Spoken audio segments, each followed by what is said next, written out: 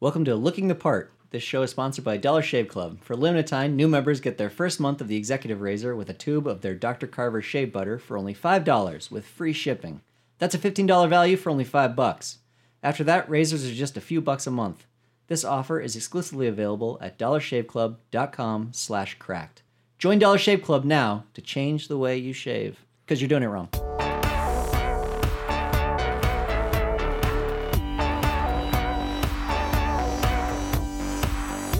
Okay, welcome to the third installment of Looking the Part, the podcast that sincerely believes that the physical characteristics of a person in TV or film can tell you just about everything you need to know about that person before they even open their mouth. This podcast is, of course, sponsored by Dollar Shave Club.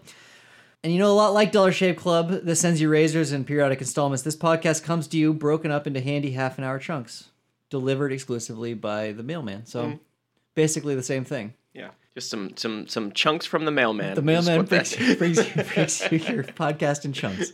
Today we're going to be talking about how the actual act of grooming is frequently used as shorthand in films as symbolism for some larger point. So bathroom habits are weird because unlike cooking or cleaning or sports, you don't learn it usually by watching someone else. Your routine it's purely your own because nobody's teaching you how to fold your toilet paper or like where to keep your arms when you shower or whether you flush after washing your hands or before, because there's no one who is there teaching you how to do it. You just developed the system that's customized exclusively to you. So I guess it's no wonder that there are a lot of screenwriters out there that would also use that as a way to identify a lot of things about a character, because that's when they're at their most intimate, most intimate setting. And thankfully, we have a screenwriter with us today. We have Seth W. Owen, he's a screenwriter for movies like All Nighter, Morgan, and Peepers. Seth, it's great to have you with us. Thank you for having me. Delighted to be here. And of course, I'm joined again by intrepid co-host Daniel. Please don't call me Dan. If you have to, I understand, and I won't raise a fuss about it. O'Brien. Hey, that's me, and that is how I prefer to be introduced everywhere. Just to start, there's a moment in the movie Arthur. Are you guys familiar with the movie Arthur? The Dudley Moore? Yeah. Martha, the Dudley Moore Arthur? Yeah. I only feel like the Russell Brand Arthur is canon, and the Dudley Moore was sort of like retroactively somehow a reboot. Yeah, the Dudley Moore version, he's taking a bubble bath, and he's got this butler named Hobson, and he says to his butler, "Stay with me a minute, Hobson, I hate to be alone." But, in an English accent. And then Hobson says to him, "Yes, bathing is a lonely business."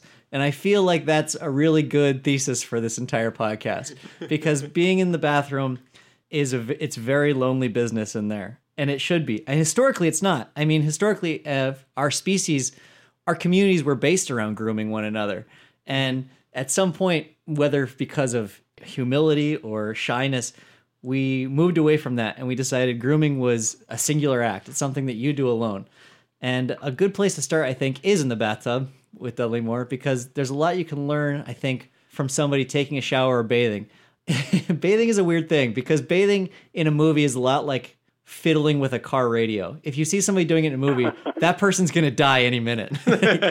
Like they're distracted to a degree that something terrible is going to happen to them. That happens frequently in movies where somehow the sound of the shower mutes out everything else around them. So they're either missing out on some horrific acts of violence that are happening outside of the bathroom, or some chaos, or somebody's about to attack them. Some good examples are in Psycho. Obviously, that's the most quintessential example. Arachnophobia. There's the girl who's in there showering and a spider comes out of the shower head. That can't be right. And then Nightmare on Elm Street. That's in the bathtub. Fatal Attraction's a good example. Slither's also bathtub. Breaking Bad, one of the assassins, I think, with the hatchets. Yeah. Comes in while he's in the shower. Anyway. Ghostbusters 2, she turns on the water and it becomes ooze, and the ooze becomes a monster. That's right, yeah. It becomes the pink ooze from underneath the building. Now, I was trying to decide which came first, the chicken or the egg in this case, because as a kid, I was afraid of you. As soon as you have to put shampoo in your hair and you close your eyes to get the shampoo out, that's a very scary moment. Yeah. Because you're very vulnerable in that moment. And I was trying to decide if that was just instinctual or if that was born from movies. Because you don't get that when you're putting a shirt over your head. You don't freak out for a second when you can't see what's going on in the room around you. Some reason it's just in the shower when you have to close your eyes for that second that it's very, very scary. Yeah. It is, because it is just such a not historically, you already explained that it wasn't, modernly vulnerable and intimate and isolated thing. I growing up, with two older brothers and parents, the bathroom is the only place in the house where I'm ever alone. And that's sometimes a good thing, but it's also like, I better not die in here. Because this is where no one else will be able to come in and save me, and I'm not around anyone or anything that could help. Like, I don't know, Seth, what your situation is, but I don't keep any weapons in my bathroom at all. I don't want to assume anything about anybody, but I am just like full-blown not safe there. I'm naked and slippery and unarmed. I wonder if that's also part of it. Is that... Go ahead, Seth.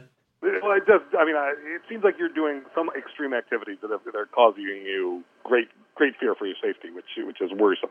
But I think it's very true. You point out Psycho is kind of like the undertext of all these bathroom experiences, it seems. I don't know, because you get a lot of people saying, like, I saw Psycho and I could never, shower again.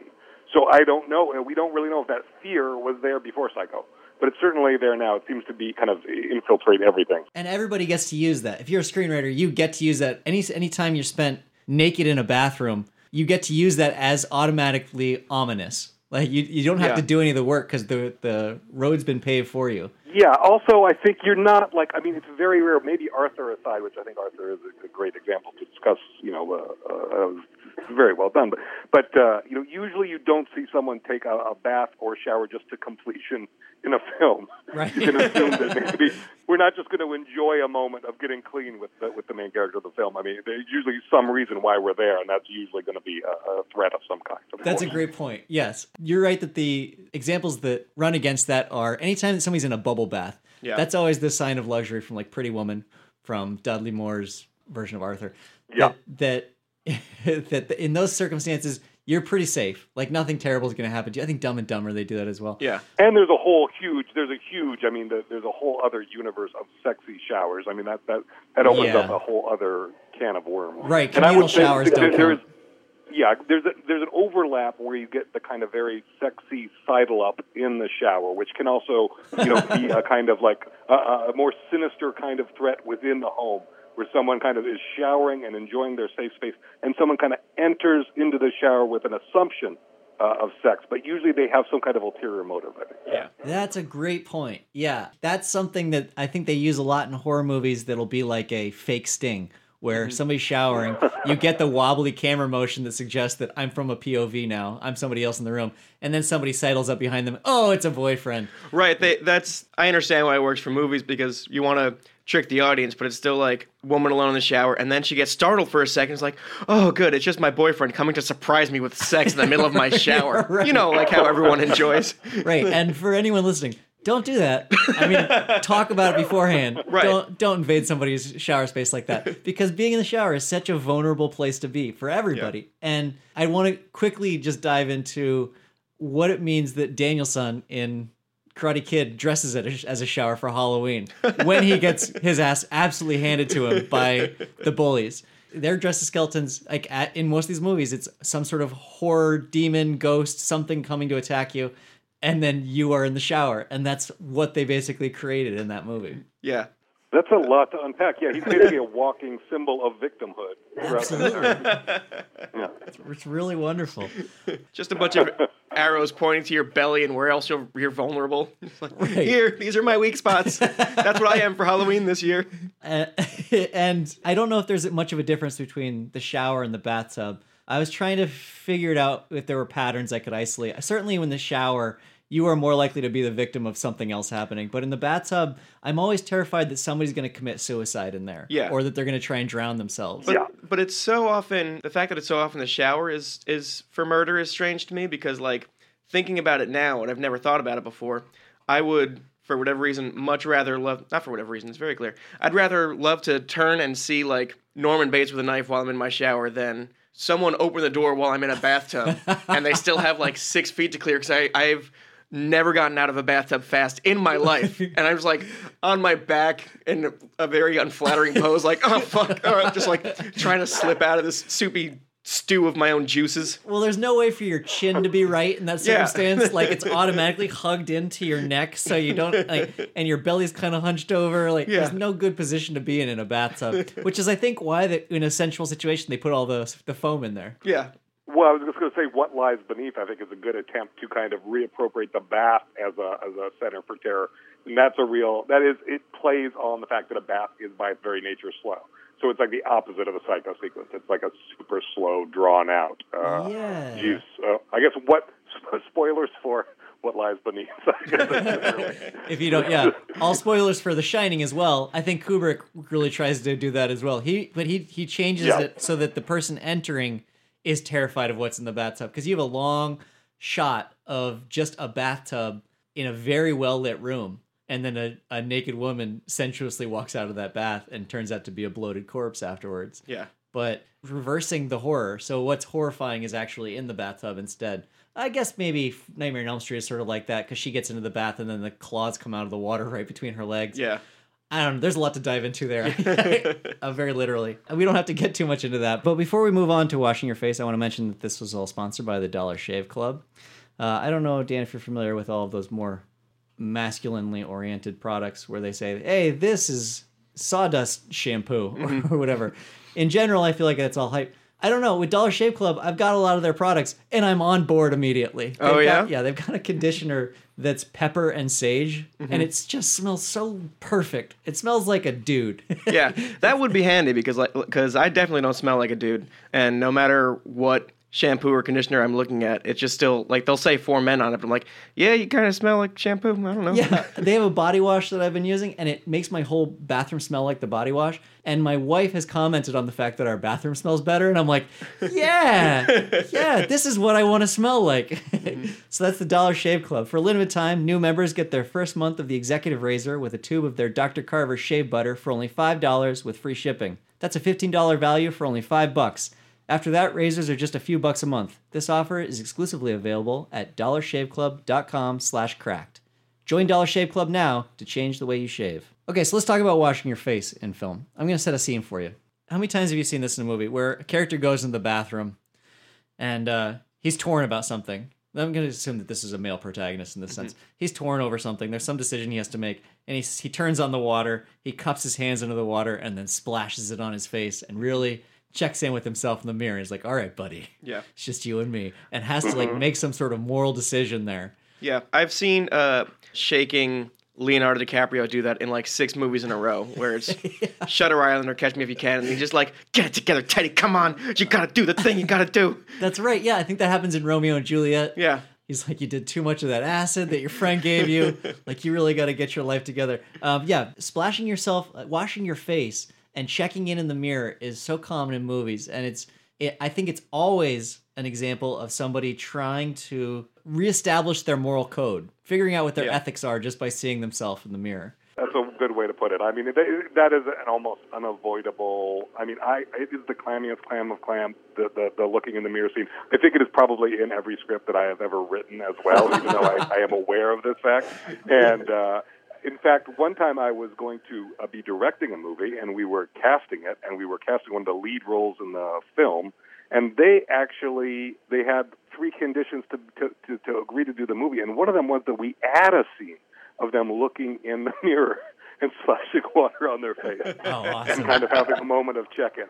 So I think there's something about it that is very appealing to they know at one point they're going to be able to, I mean, because I think this is at the heart of acting, is probably an actor in front of their mirror trying on the faces, looking into the heart of darkness there. And I think so it's very appealing in that way. And it's very easy to plug anything into. It's like, there's like, I think in the commentary track for the Godfather 2 or something, Coppola says that, you should always include a scene of somebody like talking on the phone where you can't see their lips moving, because you can use it kind of anywhere you need it. Man. And it's very similar with someone looking in a mirror, and having a moment of check-in. If you're like, something is not tracking, well, let's just have them look in the mirror, and we'll kind of get it from that. Right, yeah, the face doesn't even matter. I can remember the scene from Jason Bourne. As soon as Jason Bourne kills a guy for the first time after not knowing who he is, And then he goes into a bathroom, like a public restroom, and just starts washing his hands in the sink and is looking at himself in the mirror. And it's like you would look at yourself in the morning. I mean, he doesn't look totally pleased with what he sees, but he's not having a nervous breakdown or anything. He's not conveying much with his eyes. But it doesn't matter. Like, you're on board no matter what. You just see somebody looking in the mirror and you're like, yeah, I get it. Right. They can re-edit that scene after any scene in that movie, and it would still work. And you would just sort of like project pathos onto Matt Damon's exactly. dumb face. So I did some research for this one, and there's some scientific studies around looking in a mirror that I found that were pretty fascinating, that I think is probably where a lot of this is born from. They did a study where they had... Jason Bourne. Thank you, Daniel. And that's why Dan is here, everyone. You may go now. Thank you. So they did a study where they put up bowls of Halloween candy at these houses that were completely darked out on Halloween, and then they put a mirror in front of one of the bowls. And they watched as their cameras set up all over the place, and they watched even kids that were in costume. They would come up, and everybody immediately stole all the candy from the bowl that didn't have a mirror in front of it. The one where they actually had to face themselves, even when they were in costume, they were much more honest about taking candy out of it, which is so bizarre. And then they did a test for adults, too, where they had a newspaper stand that was, you just dropped the money in, there was nobody monitoring it, and you just had to be your own ethics, basically. And with one of the stands, they didn't have a mirror, and with another one, they did. And people just blatantly ripped off newspapers and magazines from the one that didn't have a mirror. But when you had to look at yourself, adults were even much less likely to steal. I know your point is going to be that, like, there's a scientific thing that makes us confront ourselves when we see ourselves in front of a mirror. I feel like if I'm a kid and there's a bowl of candy with a mirror behind it, just a stray mirror, I'm like, bullshit, something's up. I'm not. Yeah, you're like, oh, fuck you. Yeah. I guess, actually, yeah, you're probably right. I don't know that they accounted for that. That These streetwise kids who've like, no, I've seen The Wire. There's a cop behind that mirror. I'm not touching this. Surely, yeah. Something is weird. Something is amiss, and I'm not falling for it. I'm going to stay away from that house that has the mirror out front. Yeah, I guess you're right. And before I even considered that, I thought, yeah, that makes perfect sense, that when you have to check in, and also that your protagonist generally in the movie is going to be your entrance point to the movie. He's representing you in the movie, or at least that's the closest you have to yourself, and that's why you root for him. But the reason that it works, I think, so well in movies is because, yeah, now that person is you. Yeah, I know what that's like to look in the mirror. Like, now I'm looking in the mirror. Just looking at the film is, you always know what that character should do. You're always rooting for their ethics and for them to follow a moral code instead of getting dragged down by something else. Yeah. Because that's you, man. That's you in the mirror. Yeah, and I like what Seth was saying earlier about the actors forcing that into scripts, because that is a move that every actor must practice a bunch, because it's in a lot of movies, and a bathroom is a place where you can lock yourself in and do as many takes of you throwing water in your face, and that's the kind of thing that, like, if you're Leonardo DiCaprio, you're 17, you're just like, okay, this is the one acting thing I know what it looks like. I know exactly what this looks like. I'm great at it, so we got to put it in a movie. We're doing it. I want to move on now to a really heavy topic, because I think that there's a lot of meat here, and that's shaving in the bathroom. Shaving yourself, I feel like, doesn't come up that much. It does occasionally. It's in North by Northwest. He shaves with that little tiny razor and makes a bunch of dick jokes about it, and the cops come in. It's sort of a tense scene because they're shaving at the same time as he is, and they can't recognize him because he's got on the shaving cream. But shaving somebody else in a movie, there's a real interesting power dynamic that's always established with that. Some examples of that are Luke Cage. In Luke Cage, Cottonmouth gets shaved by Pop. He insists on it. In The Color Purple, it happens. Game of Thrones, Ramsay forces Reek to shave him. Sweeney Todd, obviously. Pan's Labyrinth, I'm including that one, even though the guy shaves himself with a straight razor. This is the general, the awful, evil general who gets killed at the end. But he's shaving with a straight razor in a mirror, and then, in looking at himself in the mirror, puts the blade up to his throat in the mirror and cuts his own throat. Because he's really masochistic and sort of hates himself as well. But shaving somebody else, it's never... I guess occasionally in a sexy situation, it's both of them choosing to do it. But generally, the shaver isn't complicit. Like, they're forced into the situation, and the shavee is doing this as a sign of power. Yeah. Like, look how close... Because a razor, it sort of acts like a Chekhov's gun in movies. When a razor appears for a shaving scene like that, you know it's a weapon. You can't help but know it's a weapon. You know that they're sharp. You know that at some point, these two are going to have some sort of reckoning. Yeah. And you know it's going to be close up against someone's throat, and you're in a position where no one could stop you if you wanted to kill this bad person right now. No one would get you in time because the blade is right there in the throat. Yeah. And that's all about dominance for the person who's getting shaved, because the person who's getting shaved also knows. It's like, hey, I'm insisting that you shave me, Pops. Or Man in Black in Westworld, where he's like, hey, you're a robot, but just to prove that I'm not scared of you at all, I'm going to give you this knife, and we're going to take a break in the middle of this action, and you're going to shave my neck right now as a way for me to establish that I have total control over you. Yeah, it's like a circus performer putting his head inside the mouth of a lion and being like, look at how I've tamed this beast. Have you ever had any shaving moments in your films before, Seth? Well, yeah, I think I actually took advantage of that bathroom scene to do some very intense character solo shaving work. But I'm just really coming to terms with the fact that I think I was traumatized by seeing The Color Purple at too young an age, because a lot of this is, hits home in a very unsettling way. That same thing. That has always stayed with me. Danny Glover, very, very threatening. And often a man who's, maybe as we'll discuss later, often associated with kind of bathroom moments throughout his work. That's some heavy foreshadowing there, Seth. You're absolutely right. We are headed that direction with patience. But yeah, I had the same experience with The Color Purple when I was young, where that movie really stuck with me because I was just too young for it. And that scene in particular really stressed me out. I mean, I hated him in it because he's terrifying, but Whoopi Goldberg is shaving him, and you're just so... And I get kind of squeamish around blood anyway, so that might have been part of it, but it's really an uncomfortable moment where she's shaving him, and nothing happens. Nothing ever happens except in Sweeney Todd, where she slits his throat. Yeah. But I'm aware of where characters slit the throat. I was going to say that there is a scene in Sweeney Todd where we do follow the trend, but I didn't want to say that on the record because I might be wrong. But here I've done it. I'm pretty sure he shaves the judge and doesn't kill him at one point. I think you're right. But yeah, then they turn that by the end of it. We're always worried in that scene. It's almost never a situation where there's just a geyser of blood, where the most important artery in your body gets severed. Yeah. But it's never not tense to see it happen. And it's always somebody you want to see them dead, but the moment is so uncomfortable. I guess, and it's a way to have somebody dominate the situation without having the weapon, which is always, it's like a version of, someone handing over the gun and being like, well, let's go ahead and shoot me or whatever. It's like, it's a way to flip it. That's a really good point. Yeah. It's that moment in a movie where somebody takes the gun and puts it to their own head. Yeah. Like while you're holding it with your hand shaking, they're like, just do it. Do it. Yeah. I hadn't even thought about that. Yeah, it is. It's giving away the weapon because you know that you're in such control. Yeah. It's such a big move. Right. Yeah, so I mean, it's usually the villain who gets shaved. I guess occasionally you have sexy shaves. Bond, that's the other side of the coin that I've taken issue with before. In one of the more recent Bonds, there's a scene where Moneypenny shaves him with a straight razor, and it's meant to be very sexy, which immediately I take issue with that because... Even in a relationship with someone that I am intimate with, I'm just way better at shaving my face than they are, 1,000%. It'll just be faster this way. Please let me do it. And it doesn't make me feel closer to you. The other weird thing that came out of that movie is after that movie came out, sales of straight razor blades skyrocketed. People were they were like, man, what a hot scene. Maybe if I buy a bunch of these razors, some beautiful woman will shave me. Yeah, I wonder about the scene in Predator where that one guy is shaving just with no shaving cream at all with a little tiny disposable Bic razor. Yeah. And it's shaking in his hand and then it snaps on his face and he cuts his face open. I wonder what that did to Bic sales. But yeah, there are some very tense... Sales of shaving cream dropped tremendously. I knew we didn't need it. He's shaving just fine without it. Yeah. And the only other scenes where people get shaved, occasionally there's some barbershop scenes, like The Dictator. There's a whole musical bit where he's shaving another guy, and it's all played for laughs.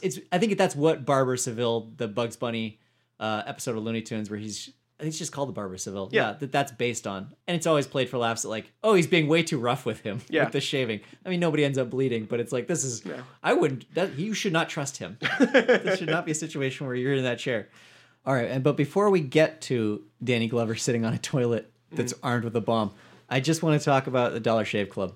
This podcast is obviously sponsored by the Dollar Shave Club. Dan, did you ever think that we would get to a point in culture where we'd have 6 blades on our razors? I mean, I never thought that, but maybe our friend Matthew McConaughey has an opinion. All right. 6 blades. Oh my goodness, that's a true shave. Dan, of course, is I like the show. Oh, I'm sorry, I didn't mean to interrupt your art. Dan is, of course, a master of voices. Matthew McConaughey, that's really your ace in the hole always. Okay. The executive razor that comes from the Dollar Shave Club has 6 blades on it, and as silly as they made it sound in The Onion when they were like, hey, we're doing 5 blades now, when The Onion ran maybe the most important article they've ever done. I remember that. I didn't account for the fact that it's really great. Like having 6 blades, you can shave like they do in cartoons, where it's just like one long stroke and no problem. It all comes off with that one stroke. Who's that? Oh no, it's Owen Wilson. Wow.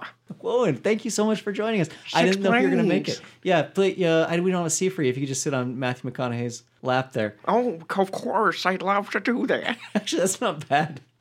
This is sponsored by the Dollar Shave Club. For a limited time, new members get their first month of the Executive Razor with a tube of their Dr. Carver shave butter for only $5 with free shipping. That's a $15 value for only $5. Oh, who's that at the door? Is that Dr. Carver? Yes. Oh, hey, Dr. Carver. From the shave butter. Well, welcome from the shave butter. Yeah, of course. You crawled out of the shave butter. Familiar with your work. That's a $15 value for only $5. After that, raises are just a few bucks a month. This offer is exclusively available at dollarshaveclub.com/cracked. Join Dollar Shave Club now to change the way you shave. Well, okay, I think it's time now to move on to our favorite section. Ooh. Yeah. The act of using the toilet. Now, this one I feel like is, of all the things in the bathroom, this one is one you learned the most on your own. I mean, we've had discussions in our forums on the site before about people who are like, now, when you wipe, do you stand up or sit down? And people are like, are you kidding me? There are people who stand up? Yeah. That's such a terrible idea. Why? And then nobody thinks that their side is wrong. Everybody will go to bat for how they use a toilet. It's the Soren's referring to a thread in our forums from like a year or so ago where it was really crazy to watch a bunch of groups turn on each other because it started out with you sit while you wipe or stand, and immediately there's 2 groups. And the stand people were like, you sit people are crazy. There's nothing better than standing up, wiping yourself, and then tossing the toilet paper behind you. And now the standing group is 2 groups. Because it's like, wait, you toss it behind you? You don't stand and face it? And then there's like separate groups of what for men, what direction you wipe. And we went from a poll that was, do you sit or do you stand, to like, now there are 9 different categories with like subgroups within each one that we're voting on. And everyone, by the end of this, no one has connection with anyone. Everyone who is not the specific way that you go to the bathroom is a monster, and they've all turned on each other. Right, yeah. Then there becomes the whole subset of folding or crumpling toilet paper, and those people hate each other now too. Like, it's just a bunch of splintered into factions. And when it shows up in film, I mean, they use it in comedies a lot. And occasionally it shows up in movies that aren't comedies, but it's always to humble a character when you put them on a toilet. I mean, I think it's part of it is the silly position you have to be in when you're on a toilet. You're kind of crouched down and hunched over a little bit. Yeah. And nobody looks dominating on a toilet. No. But just some examples of movies that have used it. Bridesmaids, obviously. Dumb and Dumber. Trainspotting's that was like a comedic scene where he has to go and use the bathroom and then get the suppositories out of the toilet, but it's obviously not a comedy. There's something about Mary. That's where he's peeing and then zips his beans above his Frank. I think was the terminology. Lethal Weapon. Thank you for bringing that up, Seth. The Nice Guys, when he's trying to have some sort of authority while sitting on a toilet, like holding a gun. Gun and a cigarette. Yeah, that's a symphony of bathroom stuff. Along Came Polly, it happens too. He has the IBS and he has to use towels. Anyway, it's rare. It's rare in movies because we're so accustomed to movies not accounting for the fact that any of the characters ever have to go to the bathroom. But when they do use it, it's just tying the character to the visceral duties of owning a human body, I feel like. I've also seen it. It's another way it's deployed is similar to shaving. It's a power move, mostly in like old-timey things. Like Deadwood, they don't have toilets. They just have like buckets in the rooms. Chamber pots, yeah. Al Swearingen, if he was talking with someone, was not afraid to walk over and just start peeing in the chamber pot while talking to someone. And maybe that's a reflection of the times and what everyone was like back then. We were all just cooler and freer about peeing, I guess. But it's made for us. It's made for us, yeah. And it's very much like, I can't, Daniel, in the present, I can't pee if there's someone next to me or talking to me or like I think someone's going to come into the public restroom. That's why Al Swearingen is more powerful than me. Because he's like, pee with someone watching. I can pull it right out and pee in front of you and talk to you and listen to you and respond. And it was like, okay, yeah, you win. You can have my land or whatever. Yeah, I have a son who's a little over a year and a half, and he will look me dead in the eye while I can tell when he's pooping. And he'll be sitting at the dining room table and he'll just be like, staring at me. And I'm like, you have the power, man. Yeah. You're right. This is not a situation in which I am the one on top. Like you're the winner here. Hang on to that. I would say there's also a subcurrent in dealing with bowel movements on screen where, like Lethal Weapon 2, for some reason it is a reflection of somehow being horrified by what your body has produced. Because the big one we haven't discussed here, and I think it's kind of maybe one of the most important works of bowel movements on screen, is Dreamcatcher, where they kind of shit out these alien monsters, right. But then you kind of attack them. And there is this, I feel it's like this very long set piece in Dreamcatcher where Timothy Olyphant, two of the greatest screenwriters, ever that have ever walked the earth. You got William Goldman and Lawrence Kasdan, and they have concocted this scene where Timothy Olyphant knows there is a monster below him in the toilet, and yet he is such a lover of chewing on toothpicks that he cannot resist, like leaning down to get a toothpick and bringing about his own destruction. It's very befuddling and exciting sequence. That's a bad movie. But, you're absolutely right. That's a wonderful example of it. I think it reminded me also of Ghoulies. Are you familiar with that one? Oh, Ghoulies, yes. I can still see the posters seared behind my eyelids every time I go there. That was, it was one of those movies where when I would go to the VHS store or the video hut or whatever it was, I would go to the horror section and just try to scare myself by looking at the covers of movies, knowing I could walk away at any moment. And one of them that I always went back to was Ghoulies, because prospect of something coming out of the toilet and getting you was so terrifying when I was a kid. I don't know why. I think, I can't think of a single real story where like a snake came up and bit somebody that I knew of as a child. No, not that you knew of as a child, but like every once in a while you'll hear one story from, and I'm talking like once every 9 years, a story from a magazine I've never heard of will say, hey, in this remote part of Tasmania, a person was on the toilet and a snake came up and went into their butt. And I was like, see, I knew it. It is, I guess it's the only place that's more vulnerable than being in the shower. Yeah. Because only your most vulnerable parts are exposed, and like you're leading with that. Yeah, that's your butt first in that situation. Right. When I call for help, I can't instruct them to be like, now focus on what's going on above the toilet. That's where I'm maintaining dignity up here. Please look at my face and my resolve. In westerns, it was always the worst death to die in the outhouse. That like you'd have movies like Unforgiven where you shoot somebody while they're taking a dump, and there's nothing more sad in a movie than that. Like that's everyone in the movie's like, shouldn't have killed him that way, man. Shouldn't have done that. I think that's got to be born from culture, that we're just so afraid of these visceral dealings we have to do in a bathroom with like our egestions that we're like, nobody else should even know that I do this, even though we all do it. And it's weird, like the flip side assumption of this is like Clint Eastwood in a Western comes and shoots some dummy while he's in the toilet, and then we look at Clint Eastwood and we're like, yeah, now that's a guy who never shits. He's great. Yeah, that's absolutely right. Yeah, if you see somebody who's been like, even watching those movies as kids, the comedies where you'd see in Dumb and Dumber, you'd be like, well, obviously I can't ever take him seriously again because I saw him poop real big. Yeah. It's weird that, and those are circumstances where that everybody's gonna have to a horror that everybody's gonna deal with at some point in their life, but we would like to pretend that it just doesn't happen, right? And so if you have a character that you're like, well, we need to make sure that everybody knows that this guy is like, he's human, like he's part of the earth, he has to deal with the carnal bits of the world. Then put him on a toilet. There's something that. We used to have a show called Stuff That Must Have Happened, where we would imagine unrecorded scenes from history that probably happened based on what we have. And a simple pitch that we never ended up doing, which is like, hey, Blinken took a shit. Just think about it. Like doesn't matter. We never talk about it, but they're like multiple times. Maybe I don't know what they were eating back then. Maybe like 4 times a day. Abe Lincoln is like, well, excuse me, you understand, Mary Todd, you're going to just read one of my speeches on the toilet and take a big, stupid Lincoln shit. Especially the ones that are, I'm going to ignore the Lincoln log joke there because it's low-hanging fruit. I know. It's even worse for somebody like Teddy Roosevelt, who you knew was out in the woods a lot, because then they have to do that like dog crouch, where their legs are shaking a little and they're just sort of looking around. And you know that's happened. I'm thinking about it right now. All right. So, Seth, I don't know. We've covered a lot here. We covered showering, washing your face, and shaving, and using the toilet. Are there any others that you want to go through?